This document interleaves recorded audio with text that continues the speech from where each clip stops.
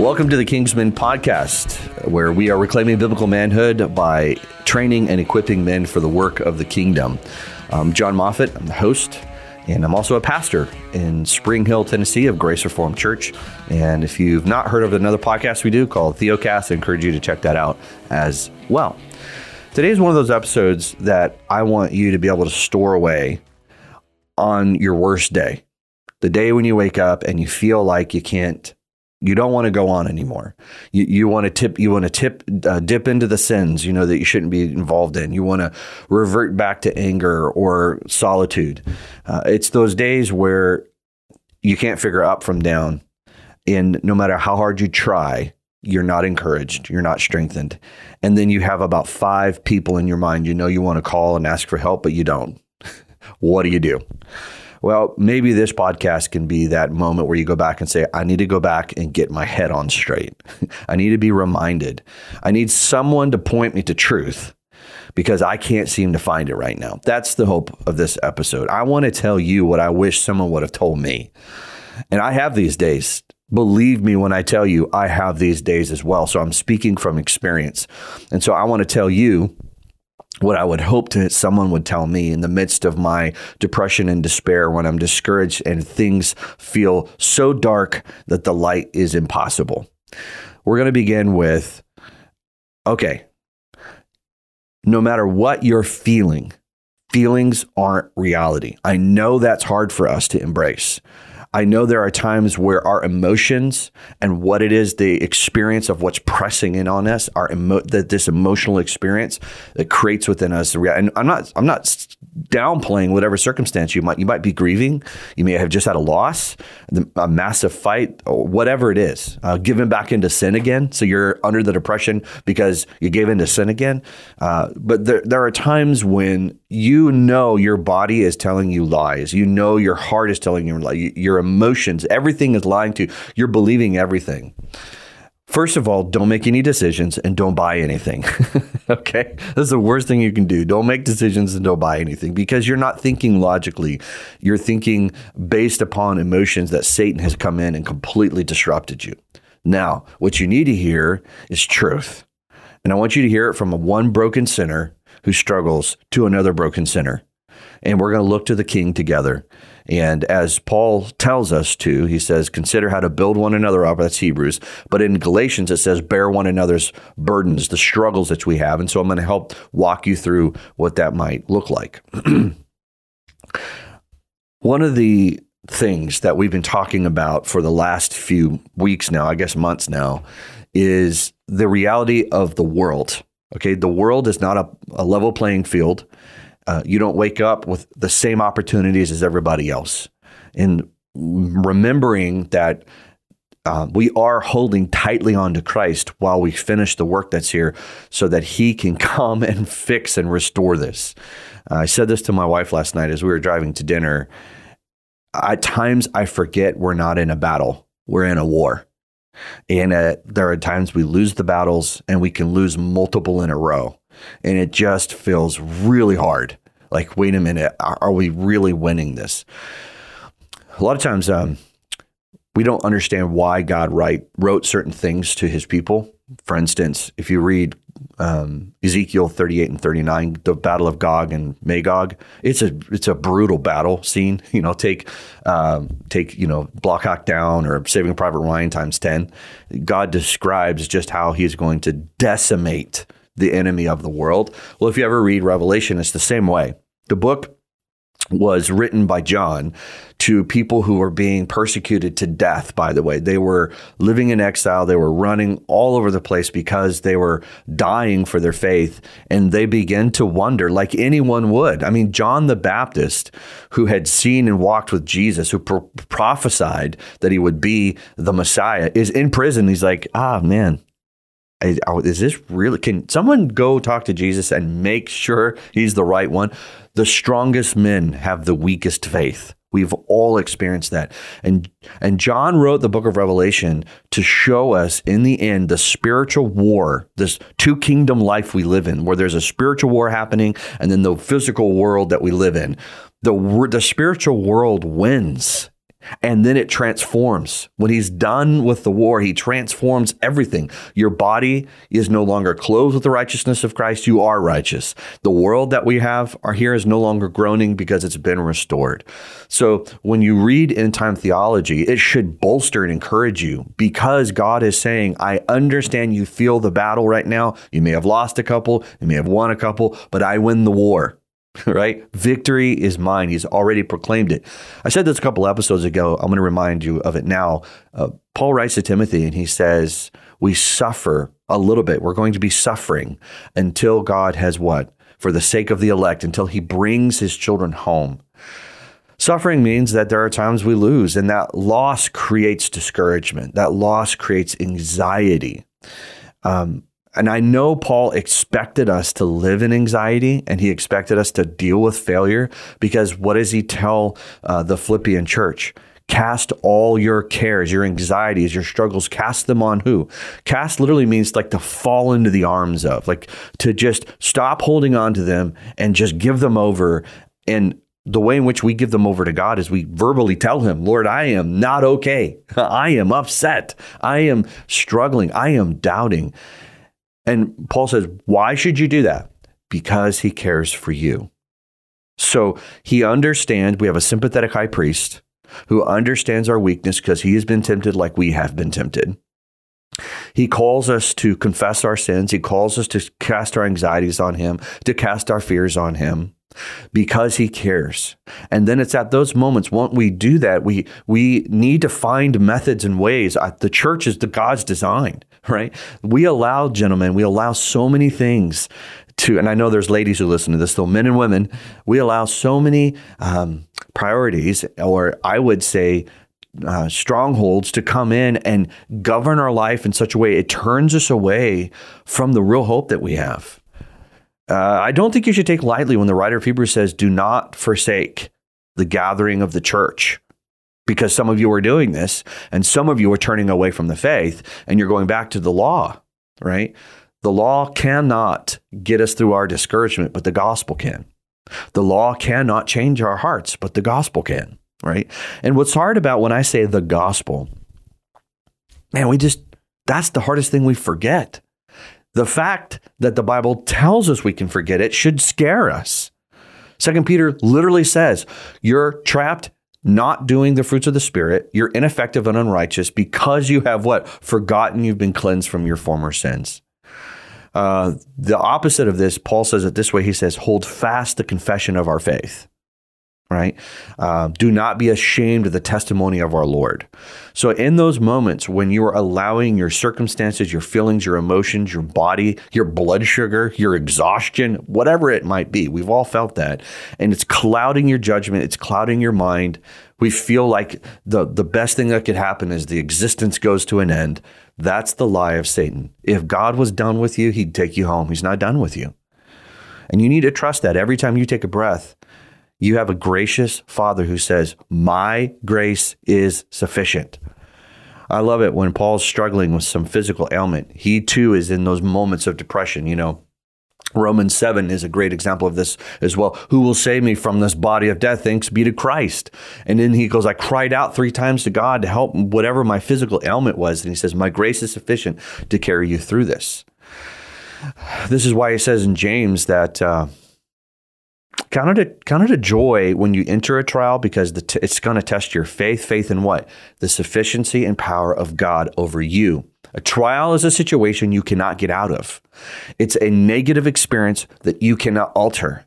He says, actually be okay with it and embrace it because what it's going to do is create endurance of your faith. You're going to be able to trust God more for his power and not your power. That's why he says we walk by faith. Faith in what? Our capacities to just pull ourselves out of this? No, we walk by faith in the capacity of Christ. So let's start, first of all, most of the time when we're dark and we're loathing and we find ourselves in deep depression, we feel weak and out of control, and we feel like a failure, right? If I'd done this and that, stop. God knows you're a failure. That's why he doesn't trust you to save yourself. You failed there already. And it's an epic failure because Christ died the most gruesome death by the hatred of his Father on your behalf. So yeah, you failed big time. That's what it required for Jesus to fix that. And secondly, you're a failure at sanctifying yourself. You cannot be holy. Guys, embrace it. You're not good at being holy. So if you're struggling with that, understand that it's Christ's righteousness, his obedience, that allows us to get up in the morning and keep going. And number 3, it's not up to you to make it to the end. He who began a good work in you will complete it. Looking unto Jesus, the author and finisher of our faith. So this moment when you're doubting, and this moment when you're afraid and you're frustrated and you've fallen again, what does the writer of Hebrews say? Setting aside the weight and the sin. By the way, that's an active action. It's not a one-time action where we set it aside once and we move on. We are actively setting aside sin and weight that constantly is besetting us. 1 John 1:9, he is faithful to what? Forgive you when you confess. With boldness, with confidence, run into the presence of your Father. So guys, if you're listening to this, I want you to right now realize your Father looks upon you with love and affection. We love him because he first loved us. While we were yet sinners, he demonstrated that love for us by killing his son on your behalf. Okay? He didn't say, now take it from here and do well. He says, every day walk in that faith, in that trust. Believe in it. Let it wash over you. Let you find your confidence there. And here's the second part of this. It's not so you can gain that confidence to go do whatever it is that you want to do. That's what gets us into this. When we come up with our own agenda, we come up with our own purposes, we figure out what it is that we want to do, and then we fall flat on our face again and we get, well, why is this happening? Because we're not paying attention. Okay? God has a purpose for our life. And listen, I know that sometimes I say things like that and people are like, well, I don't know what God's purpose is for my life. It's real simple. Love God. That's purpose number 1. And the best way to keep learning how to love God is to receive his word over and over again. So be in a good church, have them be accountable to you, hear the word. Don't let anything get in the way of that. Number 2, it says love your neighbor. And what we're doing when we do that is we're taking the love of God and we're being the ambassadors. As I told you, remember in when Paul says this, we are declaring the good news of Christ to be reconciled to God. That's and it doesn't matter where you're at, to your family, to your neighbors, to your coworkers, by the way that you act and live. But it's hard for us to have that mission in mind when we're wallowing in our failures and we're down here struggling. Guys, I'm not judging you. I fall in this constantly. It's like up, down, 2 steps forward, 97 steps back is what it feels like, right? It just feels like there's no progress. Well, that's because we live in a world that we're constantly being bombarded by Satan and his tactics and our own flesh. Remove Satan out of the equation. We're good at just destroying ourselves. Then you add in an extra wave. You know, it's like a guy who can't swim. And you go put him out in the deep water, and then a wave hits him. It's like a double. You know, it's a double whammy on him. And that's the world that we live in. If we don't have Christ's power, we're not going to be able to do this, right? So when you finally find that confidence again of God's love and God's affection towards you, and that He is not putting you in this place because of your failure, right? You're in this place because your eyes got off of the right power source, which is the gospel. Now we need to get our eyes back on what it is that God has for us. I want to close with this. Theocast is doing an episode on this. It probably comes out in a couple days. So listen to this and then go listen to that episode. What you're going to experience is the gospel that you and I love, this gospel where we are reminded of the power of Christ to not only to save us, but to transform us and to take us home to glory. That gospel is being attacked on either side of us. There are going to be those over here who say, yeah, John, but if you believe that, people won't obey. You can't emphasize grace so much like that. You can't emphasize Jesus so much in his work because then people won't want to obey. Well, that's ridiculous. That doesn't even make logical sense. I'll just give you 2 passages that break that entirely down. Galatians 3, he's talking to legalists. People are trying to use the law. He says, the way you begun is the way you continue. You begun by faith through grace alone. You're going to continue by faith through grace alone, okay? For the glory of God alone. Second one, 2 Peter 2. Why aren't you producing fruits of the Spirit? Because you've forgotten you've been cleansed. He keeps pointing back to the work of Christ in our behalf. The positive side of that, I've already said, he who began a good work in you will complete it. Looking unto Jesus, the author and finisher of our faith, right? So Don't let people over here tell you your performance is what God looks to determine whether or not you're effective or not. It is not your performance. He looks to Christ's performance. The other side of this, which our culture is starting to feel this. You're going to see it in entertainment. You're going to see it in the news. I have children. I have teenagers. They're feeling it. We are changing the gospel message to where the gospel is just, it's this nice relationship with God, but it doesn't really save me from my sin. Being homosexual, being transgender, sex before marriage, all of this, which we're trying to normalize. Romans says it this way: they suppress the truth and unrighteousness. The truth is, two genders are not supposed to be together in marriage. And we're suppressing that, right? We are told that the marriage bed is for the marriage, not before that. We suppress that. We normalize it, right? When you start understanding that the gospel is being attacked on either side by the self-righteous and the sinners, it feels like you're being attacked on every end. And this is why, if you're not looking unto Jesus, if you're not focused in on what he's doing, and you start looking at the law or you start looking at your own righteousness, you are going to fail. So my encouragement to you right now is, you're in this dark moment. You might be being attacked on either side, feeling not righteous or feeling tempted to give in. Be like, yeah, well, they love each other. You are now losing the power of the gospel. You are now losing the very purpose and the essence of your life. So I'm coming down to the end here. I want to encourage you guys with this. Hold on. Don't give up. All right. This is hard. Remember, this is not a one-time get it done. We are in a war. It's going to last a lifetime, but we know who wins. So you're down right now, but find that energy in Christ again. Be encouraged, be strengthened. And then remember, your life is very significant. Not in the eyes of the world. The world thinks you're crazy. How many times did Paul say, I'm not ashamed of the gospel? He says that 4 different times. I'm not ashamed of this message. You might want to be ashamed of it, but don't, because it is God's power. So church, you're holding, or men, you are holding the literal power of God in your heart and your mind, and you have the capacity to proclaim it to the world and liberate them. You can liberate people from their sin, and they can have the joy of Christ in their hearts. If you are able to get up one more day, trust in the gospel, look to Jesus. He's your one who gave you your faith. He'll sustain you. Just trust him in your weakness and give Christ the credit, and then go and do what you need to do as a human being, right? Love God, love your neighbor, do your job, care for your family, care for your neighbor, give them the hope of the gospel. Don't let Satan win. Don't let him take us out. Don't let him make us ineffective and unfruitful. We're not here to save ourselves. We've been saved.